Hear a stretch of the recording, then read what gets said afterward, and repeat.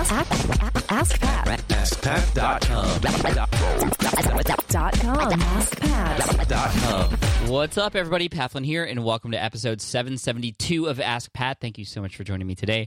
As always, I'm here to help you by answering your online business questions 5 days a week. All right, now here's today's question from Rachel. Hi, Pat. Rachel here. Thanks so much for all your invaluable information. I dropped into your PDF, not sure what it is technically. Anyway, your top 5 email tools recommended. Wonderful, really helpful. I'm also looking for something perhaps you also have up your sleeve about emails, which is anything that's going to limit the length of the line so that people don't die of boredom with and just tune out. What is to make an ideal line length for emails? Anything you can provide on that would be absolutely brilliant. Thank you. Bye-bye. Hey, Rachel, thank you so much for the question today. That email thing that you were talking about, actually, that is something people can find in episode 115 of the Smart Passive Income podcast. That's where I interviewed my assistant, Jessica, who's amazing. She helped come on board to tackle emails. And in that PDF file that Rachel's talking about, I talk about some of the tools that I use for email conquering. So you can find that at smartpassiveincome.com/session115. You can download that there.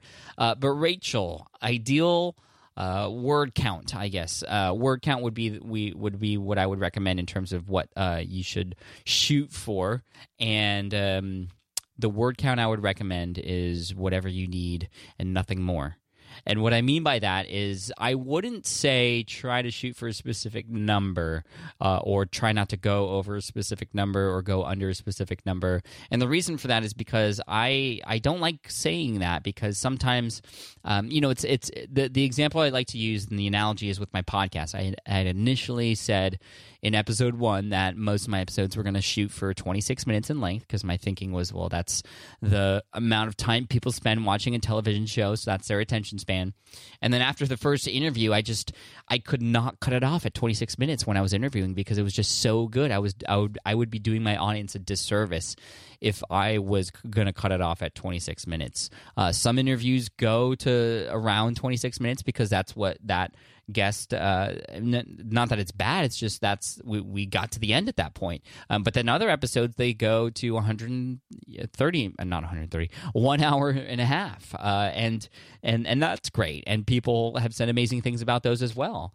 So I wouldn't shoot for a specific word count or length. I would shoot for exactly what you need to write in order to get the point across. And sometimes that's going to be not very many words, and other times it's going to be, a significant amount of words.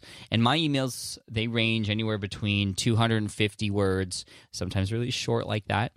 Typically, the shorter ones have some sort of call to action where they click on a link or something or reply.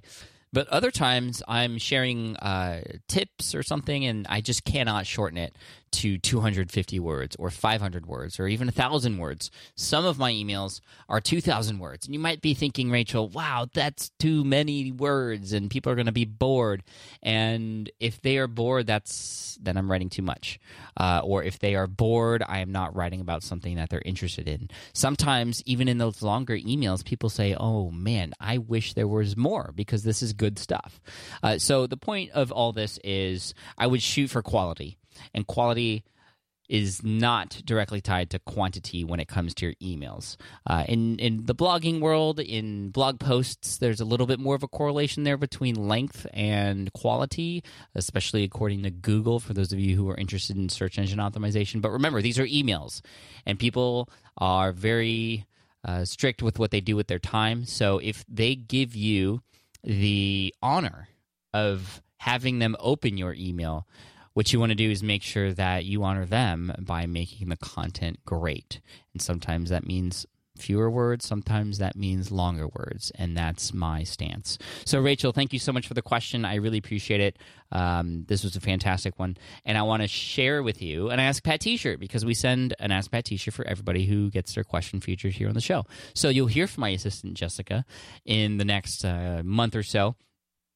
and she'll collect your information so we can send that over to you free of charge. So if you all want to check out to see what the Ask Pat shirt looks like, and also head to the page where you can actually ask a question, you can find that all at askpat.com. That's where you go. So ask your questions, please. And finally, as always, I love to end with a quote. And today's quote comes from Andre Gide, Gide. Giddy? I don't know. One doesn't discover new lands without consenting to lose sight of the shore for a very long time. This is very true. All right, guys, sail away, and I'll see you in the next episode of Ask Pat. Bye. Hey there, thank you for listening to Ask Pat 2.0. Now, you might have noticed that we haven't published a new episode in a while, and that is because in 2023, after 1,269 episodes, we decided to sunset the show. For now, at least. In this way, we can focus our energy and efforts on our other podcasts and other projects. That being said, all 1,269 episodes are still live and downloadable, and the published dates may be old, but there are still a ton of questions I've answered on the show and people I've coached. Those episodes are just as valuable as they were back then. So you can also visit smartpassiveincome.com/askpat to dig through the archives. Plus, there's a search tool on the website that lets you search across our podcasts and blog. And of course, the Smart Passive Income podcast is still live and energetic and awesome and publishing twice a week. So make sure you're subscribed there so we can still continue this conversation. And we have some of the foremost experts and thought leaders in entrepreneurship on the show every single week, so you definitely don't want to miss it. Again, check it out. It's the Smart Passive Income podcast. Just find it wherever you're listening to this podcast. You can find it there as well. Thank you again for listening in, and I'll catch you in the next one. Cheers.